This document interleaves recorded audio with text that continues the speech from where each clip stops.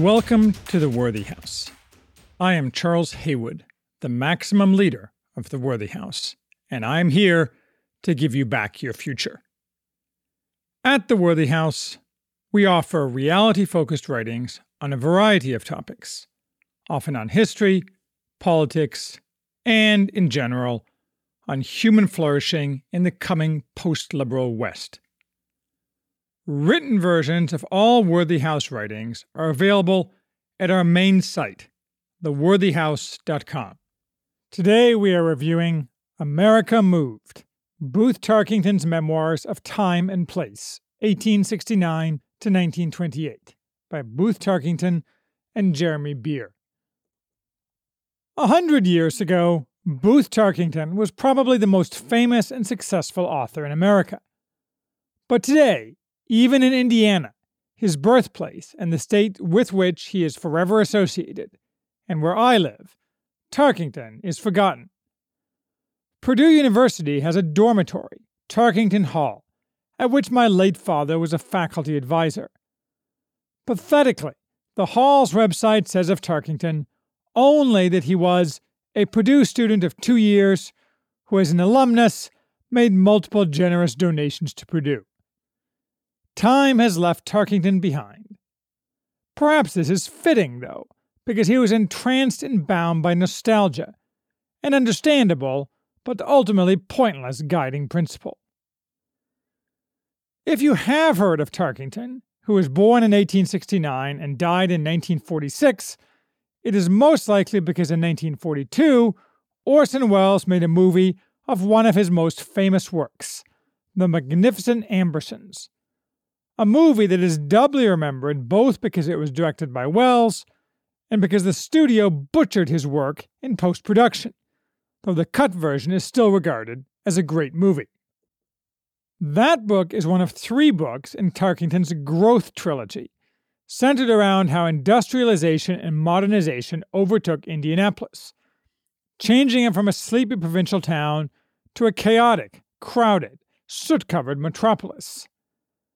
The other 2 books in the trilogy are The Turmoil and The Midlander.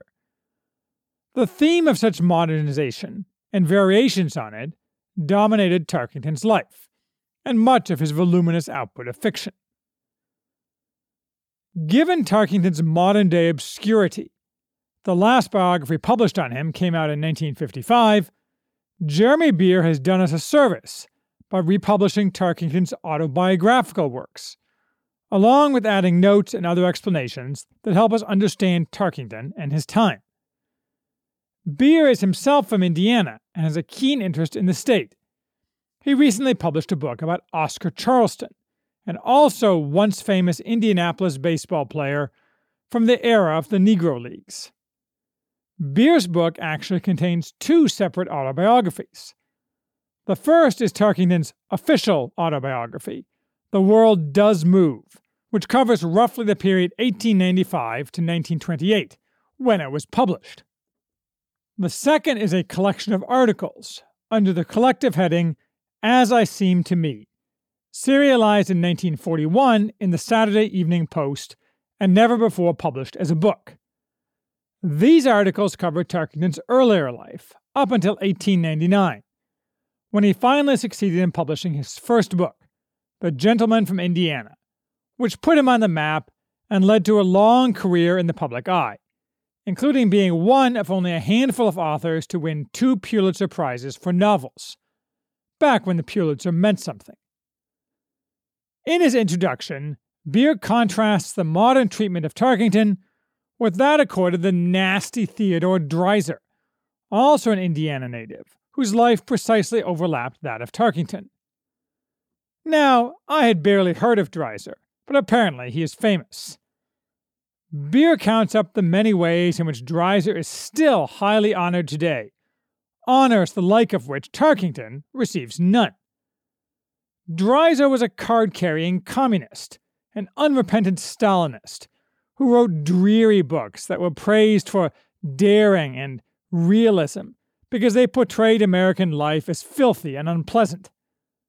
The left has always pushed such books, because as part of their quest to remake society, it is always necessary to portray the existing society as terribly deficient. Thus, the left, dominant in American literary circles after 1920, resented and loathed Tarkington because he was happy in his childhood, in his life, and in his country, and he portrayed that happiness in his works. Of course, for the completely uneducated, chattering classes of today, Dreiser is now also forgotten, replaced by men of even lower quality, such as Henry Rogers, the absurd and evil race scammer who goes by the name Ibram Kendi. By the 1940s, therefore, the received opinion of the ruling classes was that Tarkington was representative of backwards America, meaning the America that did not want to buy into the new left-wing ruling class changing America, and was therefore to be ignored. That his enemies cast him down is not to say that Tarkington or his autobiography is without faults. Tarkington seems to have been the type of genial man who objects to much happening around him, but never stoops to fight for what he wants, and instead retreats into areas of less conflict. He greatly admired Wendell Willkie, for example, thus showing deficiency of judgment, and the alignment one would expect, with another weak man who would not fight for an actual political principle. Perhaps indicative of this, a good deal, probably most, of Tarkington's autobiography is focused on his childhood.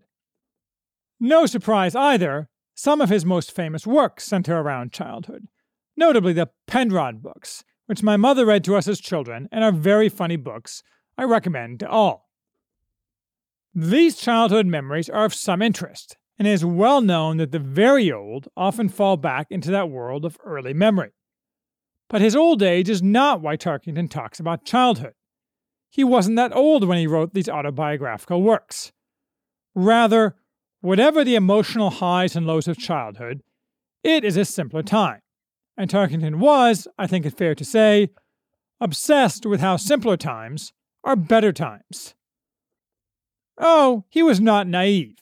Certainly, many of his works, he wrote both novels and plays, with the latter seeming to be really his first love, deal with adults as adults, accepting adult responsibilities.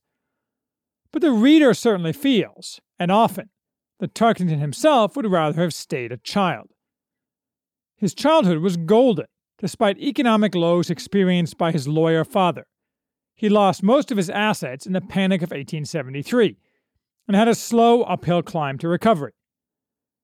Still, his family's social position was quite secure. His mother's brother was Newton Booth, sometime senator from California. He had moved there from Indiana in 1850, and once spoken of as a likely presidential contender. Tarkington's uncle passed through Indiana often, and his presence is very distinct in these pages. Tarkington also knew, as social acquaintances and family friends, the future president Benjamin Harrison, and the also once famous Indiana poet James Whitcomb Riley, who courted Tarkington's sister. Thus, although Indianapolis was still, by East Coast standards, a very small town, Tarkington was effectively a big fish. He dropped out of high school, almost by accident and without bothering to tell his parents. When they found out, they simply sent him east, to Phillips Exeter, to finish school. Upon return to Indiana, he followed a girl to Purdue, but found out that he was merely one of many competitors for her affections, and so transferred to Princeton, which he greatly enjoyed. Though he notes that the better classes on the coasts looked down on his Indiana origin, and tactfully ignored it. Even today, a feeling of inferiority is the dominant characteristic of the elite in Indiana, though being elite here is like being the world's tallest midget. He spent the next several years living at home, unsuccessfully submitting written pieces to various organs, and finally, with some help from his sister, not a shrinking violet, got his novel The Gentleman from Indiana published by McClure's. From there, he went from success to success, lionized in all quarters. The end, more or less. Among many anecdotes and reminiscences, however, we don't really get an understanding of Tarkington, or an understanding of how he views himself. Usually he refers to himself in the third person, and anything touching too closely on his adult life tends to shade to the cryptic. Perhaps confessional autobiography wasn't yet the norm, or maybe it just wasn't his style. Much of what Tarkington says about himself as an adult revolves around his early attempts to engage in literary activities. Nonetheless, we do get some interesting slices of life of turn-of-the-century America. These include the vogue for spiritualism, something of great interest in the late 19th and early 20th century. Tarkington's family participated in seances of various types, and he was intrigued. But naturally, at no point do we get any indication of what his own religious beliefs were. He also mentions the pandemic of 1889, the Russian flu, which modern research suggests was actually a coronavirus, quite similar to the Wuhan plague, and that it killed mostly old people and those with other comorbidities. You will not be surprised to know that in that less fearful time, society did not grind to a halt. What characterizes Tarkington's autobiography overall is nostalgia. This comes out in two forms. The first is hatred of industrialization, bigness, and aggressive business, exemplified by the automobile. Tarkington, most of all, detests the smoke and soot that characterized the new Indianapolis, perhaps why in later life he spent a great deal of his time in rural Maine. He doesn't like machines at all. At one point he points out that in his grandparents' childhood, machines were not much more common than they had been in Rome. Virtually they lived in a machineless country and were the sturdier and happier for the self-reliance and consequent independence of life and thought thus granted them. He compares the disappearance of the Indianapolis of his childhood to the disappearance of Punic Carthage. It's not just the soot, though. It's all the new technology, from X-rays to the telephone. He hates every bit of it. The second form of Tarkington's nostalgia is that he casts a shimmering glow around the society that industrialization destroyed. I hear again my sister singing on the summer nights of long ago, and think for the good world we had then. Ah yes, it was the golden age. We are treated to a great many descriptions of the people, the buildings, the streets, all better then than now. He also describes a society with much social pressure. There was a tremendous universal respect for respectability. People who did not abide by the rule of the church and the law of the land were not within that respect, and, unless they were very powerful and adroit, they were outcast if their disobedience became known. For Tarkington, of course, and for me, this was positive, not negative as many might have it today. Above all, Tarkington desired restfulness, which might be defined as the sum of these two forms of nostalgia. He quotes an old man railing against the automobile. Restfulness will have entirely disappeared from your lives.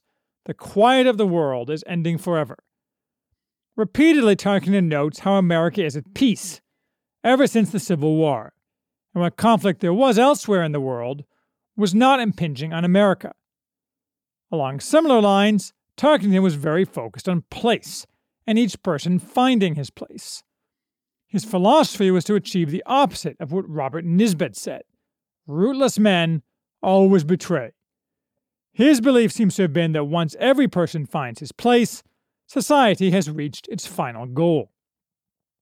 There is truth here, but this raises the crucial question: can you run a successful, restful society, one that looks only backward in this fashion, or at least not forward? It is no doubt true that a slower, more leisurely paced society can be much a happier one. But the truth is we don't get to choose. Such a society can only develop organically.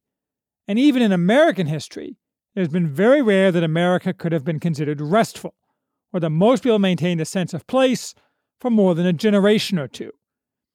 In reality, if a society is not moving forward, accomplishing some set of goals, it is stagnating, or failing, which is usually quickly fatal, at least in the West. Some Asian societies, notably China, as well as some in the ancient world, such as Egypt, managed to not move forward for millennia. Thus, the state of restfulness is a chimera, an unobtainable goal. Maybe not in the next life, but certainly in this one. One might say that state is still worth striving for. But that is wrong, because doing so denies reality and tries to force reality into an ideological mold. Usually a characteristic of the left, but not solely a vice of the left, as Tarkington's obsession confirms. The search for restfulness is only one form of nostalgia, of course. More broadly, nostalgia is not appreciation of, or even love for, the past, but the belief that it can be restored and relived. Nostalgia is crippling in the face of the enemy, and every society for which one might be nostalgic has many enemies, driven by greed and envy. Yet, though this is obvious, even today, nostalgia is the dominant characteristic of far too many on the right, which is one reason the right has been completely ineffective for many decades. The most glaring example of this is zombie Reaganism, which thankfully seems to be reaching the end of its shelf life, but has been enormously destructive over the past 30 years. Many years ago, the late 1980s and early 1990s, I involved myself in what was called the conservative movement. For example, I attended events hosted in Mecosta, Michigan, at the home of Russell Kirk, talking of the permanent things and prudence. When I look back, I see that nostalgia, slightly disguised, suffused everything we did. We thought we were forging the future, but we were musing by candlelight about pleasant irrelevancies, as our enemies, bound by a vision of the future in which nostalgia was wholly absent, stole a march, many marches, on us. And the result has been that nothing we wanted came to pass, and everything we did not want was shoved down our throats. The right talent of a generation was thus essentially wasted through nostalgia. That's changing, but far too slowly. Many fat, useless grifters, such as Jonah Goldberg and Rich Lowry, along with the institutions they serve, exist by scraping off Boomer, and to a certain degree, Gen X, nostalgia, so they are desperate to keep the right mired in nostalgia. I expect, however, very soon an entirely new set of right talent will replace what is thought of today as the mainstream right, most of whom are Judas goats of one stripe or another. This will be, or already is, a lively ferment. I sometimes wonder what Russell Kirk would have made of Bronze Age pervert. I'd like to think he would be intrigued, amused, and see virtue in Bap, overriding his concern that Edmund Burke was not his guiding light. After all, Burke admitted that sometimes his society was too far gone for incremental change to be the solution. My guess is that if Kirk were presented with the world of 2021, he would agree and be open to far more aggressive action than he was while he was alive. So let's stipulate that nostalgia isn't going to work out for the right, or for America. This does not mean what could generically be called small-town virtues and small-town living are not indeed the future of many of us. This could happen through a mechanism similar to that outlined in John Michael Greer's Retrotopia. Collapse, with many choosing to live simpler lives on an older pattern, within a framework of a larger nation. But more likely it could happen as a combination of the past and the future, likely also after collapse, where people choose to lead lives of direct human interaction, no longer wholly intermediated by machine, even as they take advantage of some benefits of technology, and rockets thunder overhead. Self-reliance and consequent independence of life and thought do not require that we all work the land with our own hands, nor that we reject machines. I'll never think much of nostalgia, but maybe as things slide downwards toward chaos and rebirth, in some ways part of the world Tarkington loved will ultimately be recovered, but with confidence, not nostalgia. Now, if you will excuse me, I'm going to pour a drink for myself and my wife, and we are going to watch The Magnificent Ambersons. One wonders what Tarkington would have thought of the ability to view nearly any movie at any time. he probably would have viscerally recoiled. And perhaps it is corrosive, allowing too much private gratification and too easy gratification, both of which erode a society's fiber. Yet streaming of films does not have the huge drawbacks of much other technology and allows worthwhile cultural enrichment not otherwise possible. So in this, as in most else, I will not follow Tarkington's prescriptions.